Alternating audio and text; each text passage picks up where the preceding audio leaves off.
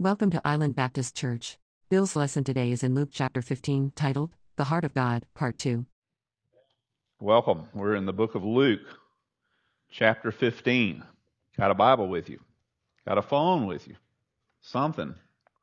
Find your way into the Scriptures. Luke chapter 15.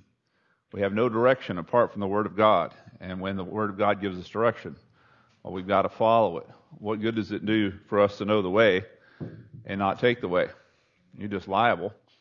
Let's not be liable. Let's be responsible and do what God tells us to do. Luke chapter 15, Jesus is telling us these beautiful parables, probably some of the best known parables in the world, not just in the Bible, but in general. These stories of these three lost things, a lost sheep, a lost coin, and a lost son. And the point of the parables is the response of the Father. The main point is not that not to say on our subjective end of things, isn't it great to be saved? But the real issue is the fact that God is the Savior. That's the thing we have to get through, and that's the point that they're missing here, and the reason why Jesus tells these stories. So Luke chapter 15, we're going to be down in verses 1 through 10, and then down in verse 32. We're not going to read the last parable, at least this time together. But let's read the first two. Now it says, all the tax gatherers and sinners were coming near him to listen to him. Why? Because he wanted them.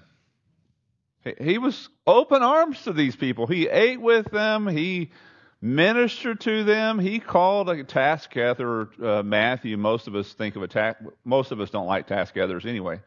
But I don't know if you like to pay taxes. I don't. But tax gatherers back then were effectively mafia. They would break your legs. You know, we only now are coming up with our armed IRS agents. They had them back then. They're all whatever they were called, IRS agents. They were all armed. They had a group of thugs that ran around with them. If you didn't pay, well, we just break your legs. You know, it's no big deal. That's Matthew. So Jesus calls a guy like that to be one of his disciples. So Jesus, boy, did he ever hang out with these quote-unquote sinners. And the Pharisees and scribes began to grumble, saying, this man receives sinners and eats with them. So he tells them this parable because they're so far from the heart of God. They're so very distant. They're so uninvolved with heaven. So he tells them three stories of heaven. What man among you, if he has 100 sheep and has lost one of them, does not leave the 99 in the open pasture and go after the one which he has lost? Of course he would. Said in our culture, we really don't understand this because 99 out of 100 is a passing grade, isn't it? Still an A. This is not a grade system. This is their business. This is their life. This is their property. A sheep was something you had invested your life in. Of course, in their culture, of course you did that. It's an axiom. It's axiomatic. When he had found it, he lays it on his shoulders rejoicing. Of course he would. And when he comes home, he calls together his friends and his neighbors, saying then to them, rejoice with me, for I have found my sheep which was lost. Of course he would. That would be a big deal in agrarian culture. They would understand this. So it's just like they're just nodding their heads. Oh, yeah, we understand that. We understand that. And then he hits them with something they wouldn't have understood. It's just as axiomatic. They should have known this. We should know this. Jesus is telling stuff we don't know. I tell you that in the same way, there will be more joy in heaven over one sinner who repents. Notice, not just sinners, but those that repent. So it's critical. Repentance is critical. Over one sinner that repents and over 99 righteous persons who need no repentance. So he tells us a story about heaven. You haven't been there yet. He's telling you about what heaven's like. What do they get excited about in heaven? Sinners coming back to God, saying the way that they chose it was wrong, and the only way through it is to return to him, and that's what they're doing. Or what woman? So story number 2. Same story, by the way, just different version, different angle, different facet. If she has 10 silver coins and loses one coin, does she not light a lamp and sweep the house and search carefully until she finds it? Of course. Of course she would. We're going to see why in a bit. And when she has found it, she calls together her friends and neighbors, rejoice with me, I have found the coin which I have lost. Of course they would. In the same way, here's the point. The thing you didn't know The thing that we all knew was the fact that sheep get found by shepherds and that coins get found by women who lose them. The thing we didn't know is that heaven has a similar reaction to something else that's lost. In the same way I told you, there is joy in heaven in the presence of the angels of God over one sinner repents. Doesn't say God celebrates anything else in the whole Bible. That he throws a party over getting people like you and me into heaven. Now, what do you, no offense, and me have to offer heaven?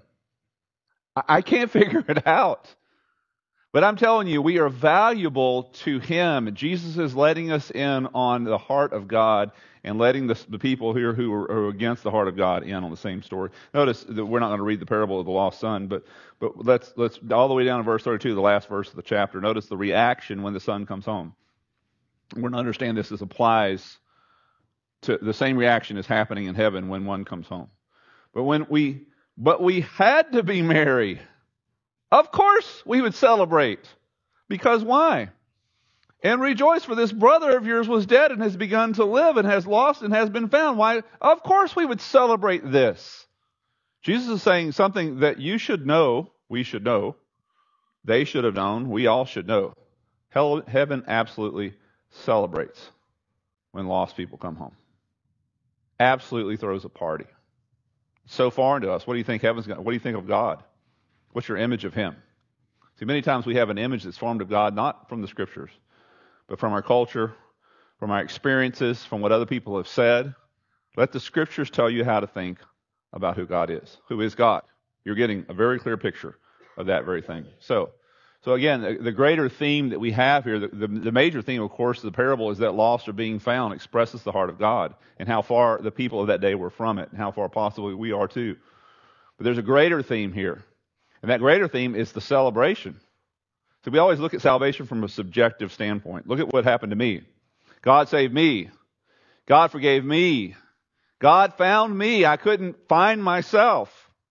By the way, those are great stories and important. Those are not unbiblical in any way.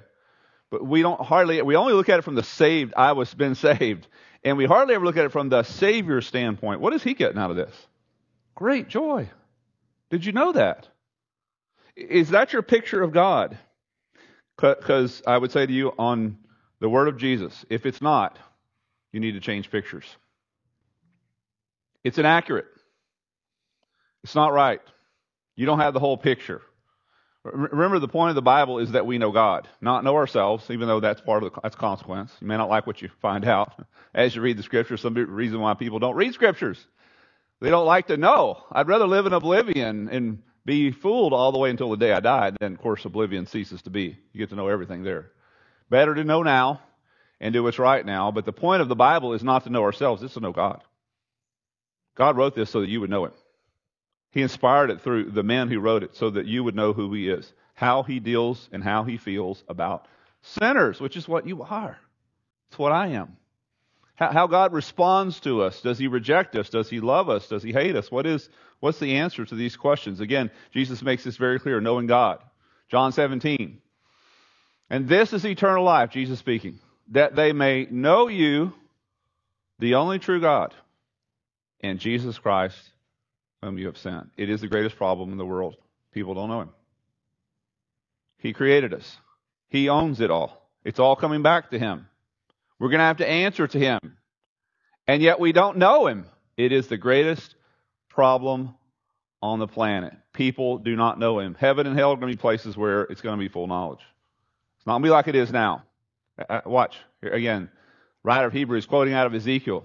I will put my laws in their minds and write them in their hearts, and I will be their God, and they will be my people, and no longer will they teach their neighbor or say to one another, know the Lord. So preachers are going to cease to have a purpose in heaven. I actually think that's going to be great. I get tired sometimes. Because they will all know me, from the least of them to the greatest. It's going to be a universal thing. It's just not universal here. Again, our focus needs to be, know the Lord. Know him. Listen to what the scriptures have to say. The biggest theme of these parables is something that we may not know about God, that God rejoices over people who repent and turn to him. He absolutely rejoices. Is that the picture you have of God? Because if it's not, your picture is inaccurate. It is not correct. Is that the picture? Again, notice Romans here just all over the scripture saying the same thing. For the kingdom of heaven, kingdom of God is not eating and drinking, but righteousness, peace, and joy in the Holy Spirit. What are we going to be doing up there? That. It's going to be a whole lot, in fact, nothing else but that. Righteousness. Do you know what righteousness is? Wow. You get a glimpse of it, so do I, occasionally in our lives. It's kind of like the middle of the road. We hardly ever hit the middle. We're all off in a ditch this side or off in a ditch that side. A picture of righteousness in our culture, whoa, it's like finding a needle in a haystack, is it not? Heaven's going to be filled with it. Heaven's also be filled with another thing that we don't see much of, peace. And another thing that you might not know is there, joy. The Father being so glad that you're there. Is that your picture of God? When you come there just rejoicing, I'm so glad you're here. I've paid so much for you to be here. That's a fact. He has. It's an absolute fact. Romans 15, verse 13, the prayer of Paul for the church there at Rome. Now may the God of hope fill you with all joy. Can he fill you with something he doesn't have? He's loaded with it. It's who he is. He's filled with joy constantly. Constantly. And he's rejoicing over us who turn in repentance towards him. Is that your picture that you have of him? Here's another one. Is this your picture? His response to Israel, repenting and turning to him. Sing, O daughter of Zion. Shout, O Israel. Be glad and rejoice in your hearts, O daughter of Jerusalem. The Lord your God in your midst, the mighty one, will save. He will rejoice over you with gladness. Is that your picture of God? He will quiet you with his love. He will rejoice over you with singing. What would God's singing sound like?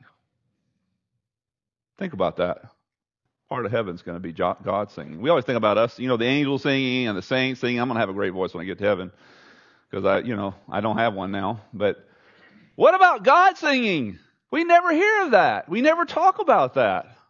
We always have this stern idea of God, just can't wait to kick sinners off into hell. Hell's a real place, guys, but it's not a place that God wants for us. He doesn't rejoice over those that pay for their sins. He rejoices over there who let him pay for their sins so that he can have them. Is that the picture of God? It's not accurate if it's not. It's not. I couldn't find any pictures of God rejoicing on the internet, so I came up with this guy. Is that your picture of God? Because that's a celebration. And that's what God does when a sinner repents. Is this your guy? Is this your guy? I think that's a good picture. And what about the angels? I couldn't find any angels either, but I could find some stormtroopers. They're dancing. They're getting their clues from God. Look at verse 10. It says there will be rejoicing in the presence of the angels. So they're watching God to see what God does. And God's the first guy, right? And then they start. And then the saints, they're the recent comers. They start doing that. Is that your picture of what happens? But see, we don't rejoice a whole lot over sinners. We don't. Coming to God. We don't put a lot of effort into it. They're as they were for the Pharisees and the scribes. They're a problem for us, seems, in the church. We just need good people in here. We don't need the riffraff sinners because they cause problems. They don't know the right answers. They got bad language. They have bad attitudes. And heaven is searching for an opportunity to throw a party over people like that. And we're quite different than heaven, it seems. Jesus, notice Hebrews chapter 12, verse 2. Look unto Jesus, the author and finisher of our faith, who for what? The joy set before him endured the cross, despising the shame. The joy of having you there. He put up with all that because that's what it took to get you there. Is that your picture of heaven? Or is it just some old man sitting on a throne who just, doesn't have anything better to do than to put up with sinners, and so he's kind of grumpy about you being there, and so he's just making room for you? Or is it this? If it's not this, it's not accurate. Do we really know who God is? Do we really understand him? See, this is the point of the parable. Hearts were so far from God. They had really nothing to do with heaven whatsoever. All about heaven, all about the Bible, right? So far, Jesus just exposes them so accurately when he tells these stories. And we've seen some of that. We're going to see more of that today. But remember last time we saw this, that the summation of all of Jesus does in all of the Bible is this one sentence. The Son of Man has come to seek and to save that which was lost. That's all that he does. Everything else bows to this. Everything else is secondary. Everything else is a means to an end. And the end is that sinners would come to the Son and to the Father. He's seeking and saving that which was lost. He's not doing anything else. What is God up to today? That's what he's doing. He's not doing anything else. And so we have these three beautiful stories. We saw last time the story of the shepherd and the sheep. And this time we're going to be looking at this woman with the lost coin, verses 8 through 10. And so Jesus exposes the fact, like I said, that these Pharisees and scribes are not involved in anything that's happening in heaven. They're doing the opposite. The ones that heaven is looking for, they're doing their best to get away from. The one that heaven loved, they hate them. They don't want anything to do with them. They can't believe that Jesus would have anything to do, much less eat and spend time with them. He exposes them completely. And he does that by first telling two stories, basically asking questions. These first two stories are questions that draw you in. Which man among you, if he has a sheep that's lost, would not go out and find him? What woman, if she's lost one of 10 coins, would not search the whole house? He pulls them in. He's an incredible storyteller. He's telling these beautiful stories. And of course, we saw last time, if you were with us, they were offended. They would have been easily, probably greatly offended that Jesus would have pulled them into a story where they would have had to think of themselves as shepherds. That's offensive to them. Because shepherding was beneath them. Shepherding was a defiled line of work, primarily because you don't leave sheep, because if you leave them, you won't have them when you get back. And so when the Sabbath comes, guess what? You can't go to church. Oh, well, you're off, the list. Of course, these hypocrites, Jesus calls them that, hire people, they pay people to not come on the Sabbath so that they can look down their long noses at them and say, oh, who would be a shepherd? They're making all their money off the sheep. They're wearing the clothes that the sheep were made from the sheep's wool. They're eating on Sabbath the sheep that were raised by these guys. They're looking their long nose down at. They're snobs. They're hypocrites. They live off of them, but they ask like, oh, we're not involved in that, and we can't believe that you would draw us into a story like that. Well, he takes them to another level by taking them into a story where they have to think like a woman. Who would want to be a woman, right? The women, well, not even all women. I know some women that would rather be. You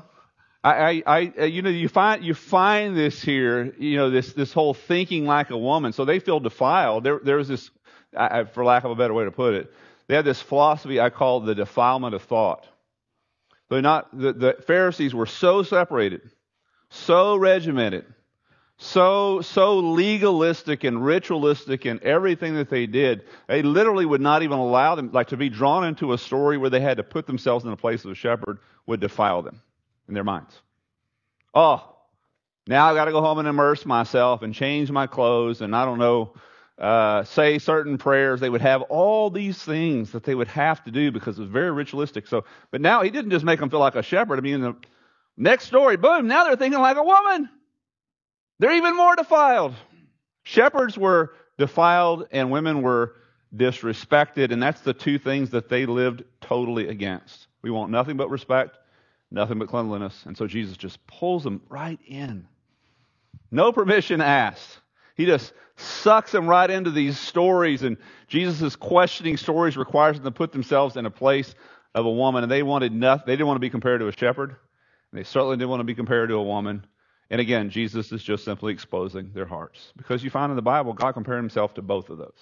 In fact, he has no problem being compared either to a shepherd or a woman. In fact, classically so in Psalm 23.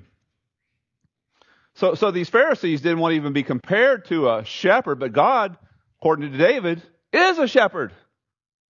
See how far they are? All the while claiming to know the Bible, claiming to know God, claiming to have the corner on the whole religious market, and yet they're so far from what the actual Bible says about who God is.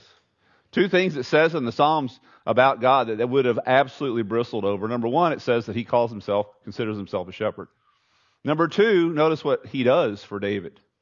You prepare a table before me, in this verse 5, right? In the presence of my enemies, you anoint my head with oil, my cup runs over. Two things, two roles that the Pharisees and the scribes would have never found themselves in. Number one was a shepherd. Number two, by the way, everything after that is woman's work in the Middle East.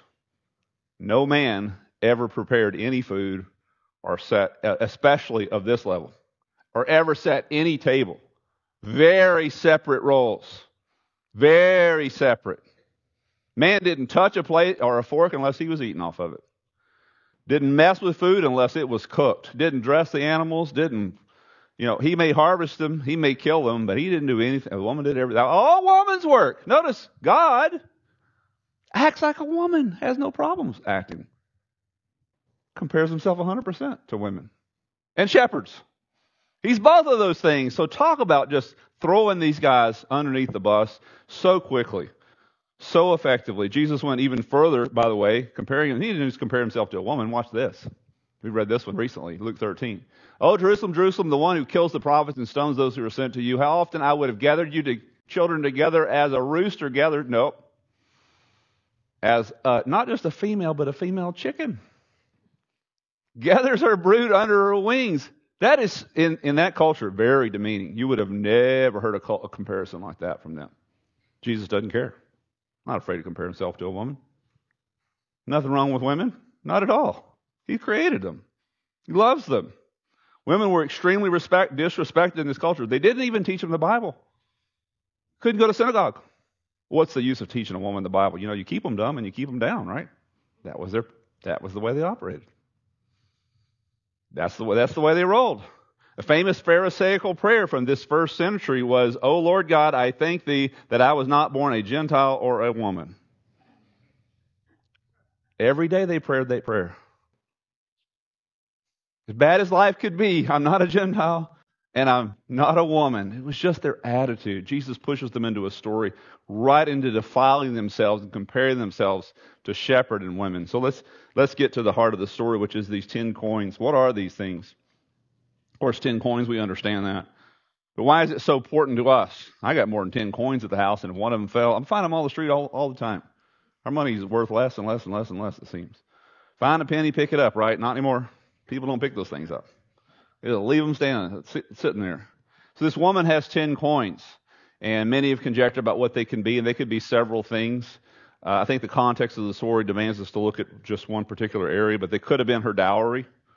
There could have been something that was given to her so that when she marries, she's able to bring it into the marriage. My wife and I, we got married. She brought a car into the marriage.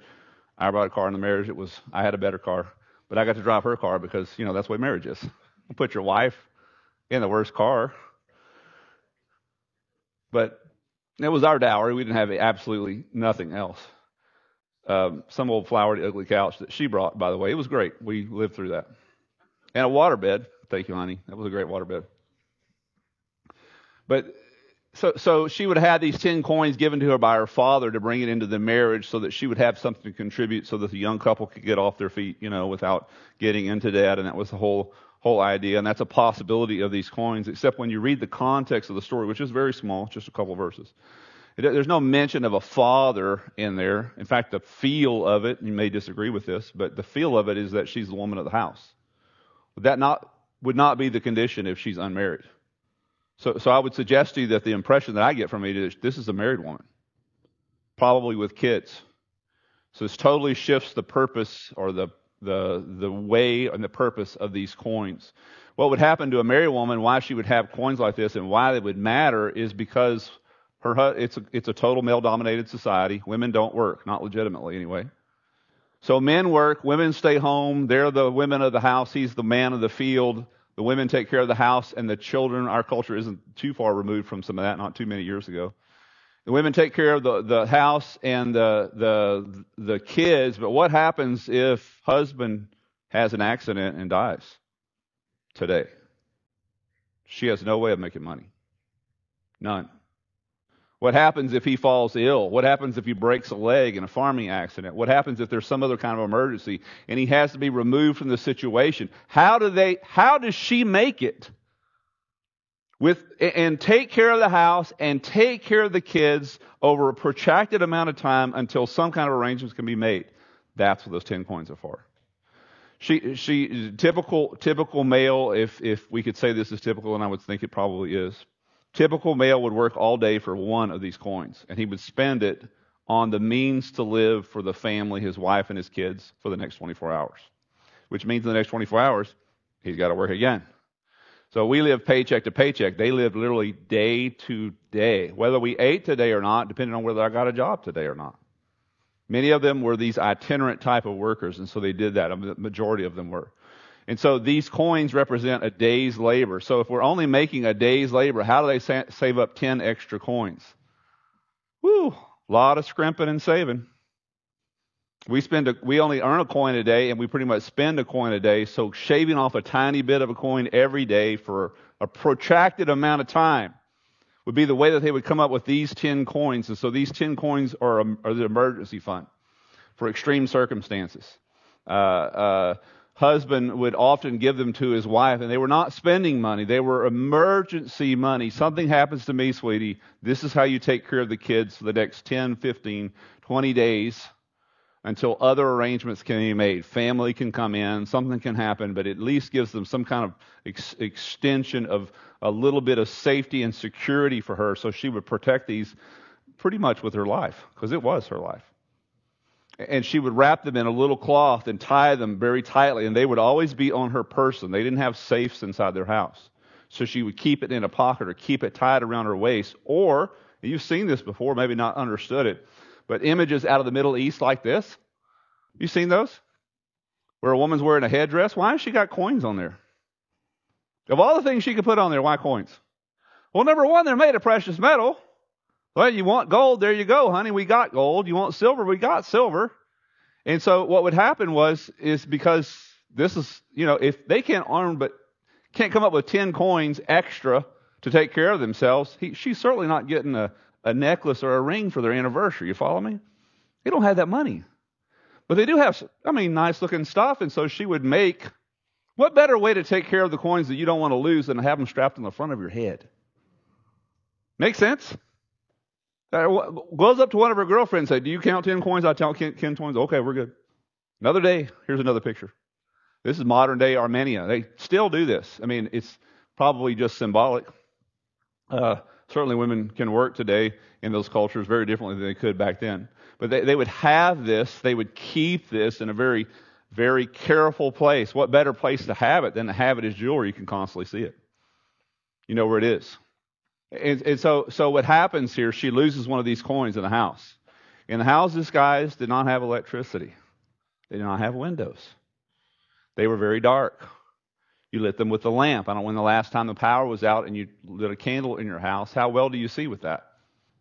The big stuff, don't kick your foot on the furniture or nothing like that, but it's not like a spotlight. So we got a house made of effectively mud, a floor definitely made of dried mud, and a coin falls down, and what happens to dried mud? It cracks. There's just no telling. When was the last time you dropped a coin and it just fell flat right there? It hits the ground, bounces once, and rolls any place. So she's got dirt, she's got cracks, she's got debris on the floor. Where could the coin be? Anywhere. They've scrimped and saved. They've worked hard. They've deprived themselves to save up for these coins, and now she's counting her headdress, and bingo, one of them isn't there. It is a desperate situation. You understand this. She's going to find this coin. Of course she would. We again, all this to place ourselves into this culture of Jesus would have been speaking axiomatically. Like I said, they would have known this. Of course.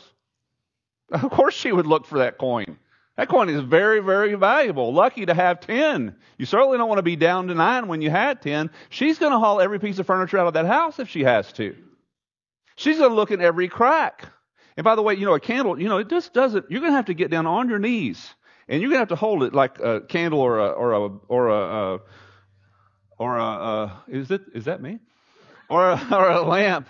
You're going to have to hold that thing down near the ground. You don't have a flashlight where you're looking around. Coins don't find themselves either. They're silver, they're gold, they're shiny, but what if it gets dirt on it? What if it falls into a crack? coins have a face on them, but the face doesn't talk, does it? No, it doesn't find itself. All the finding is on you if you're the one looking for it. All the burden. 100%. Again, this story is axiomatic. Of course she would look for this coin. Of course the shepherd would look for the sheep. And we should assume Jesus is the thing that we didn't know. Of course God looks for lost people. Don't you know? Do you not know God?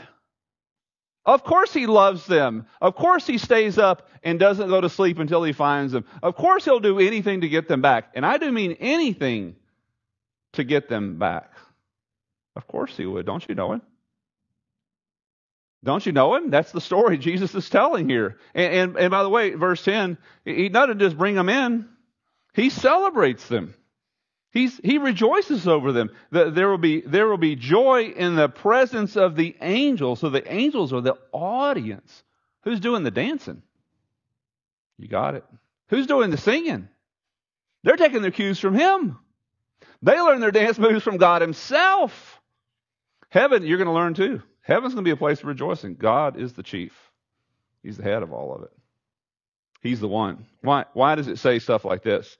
Jesus says this, He who overcomes shall be clothed in white garments, and I will not blot out His name from the book of life, but I will confess His name before the Father. It's like a roll call, and every time they do it, they break out into big old songs and dance, and everybody plays and has a good time, and the chief leader of all this is God the Father, God the Son.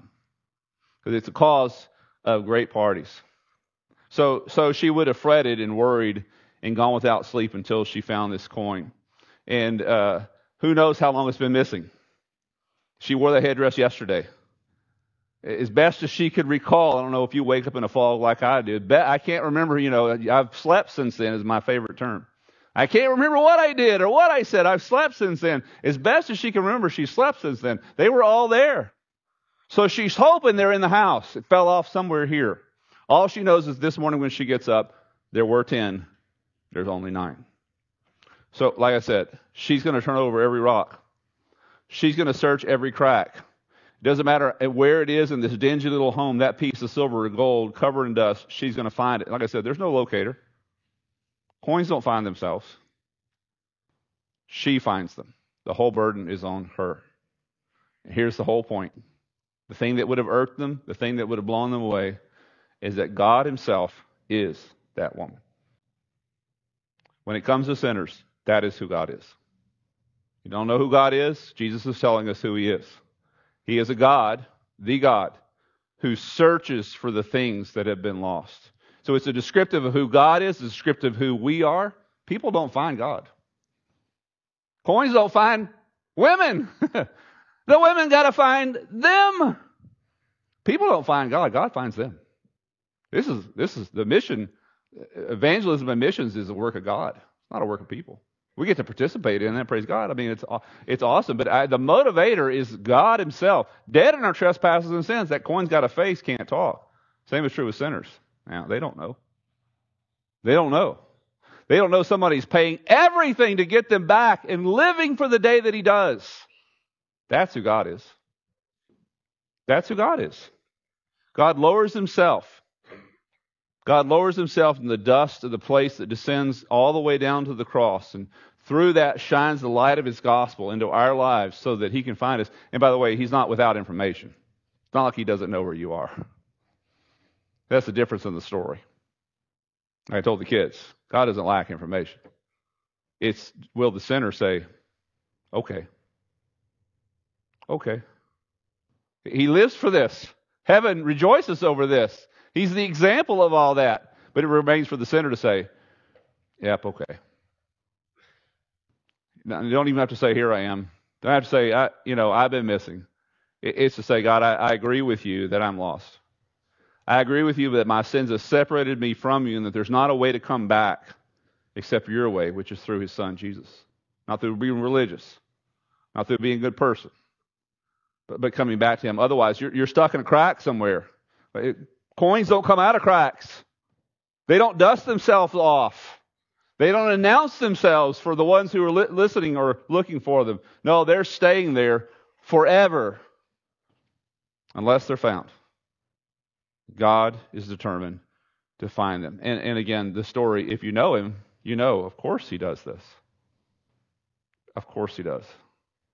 How close are we? How far are we from the heart of God? That's what this story's about. Let's pray together. God, we thank you that you are determined to find us. And many of us can't understand why you would go to the great extents you went to pull us out of the cracks that we found ourselves in, to knock us out of the dust and the dirt that we had gotten covered up with, the dark corners that our lives had rolled ourselves into. But you are a missionary God, an evangelist God, seeking and saving that which was lost. That's us. I pray that this place would be a place where the lost are found, where we'd be willing to say, okay, God, I want that too. God, I want to be found. You know where I am. And the only thing keeping you from finding me is my willingness to say, okay, God, I turn from all the things that I thought were saving me, the things I've dedicated my life to possibly, and I turn to you as my only hope. And you rejoice over me. Thank you, God, that that is so true, and that you're so willing to do that. We pray these things in Jesus' name. Amen. Thanks for visiting. Find us at www.islandbaptistchurch.org.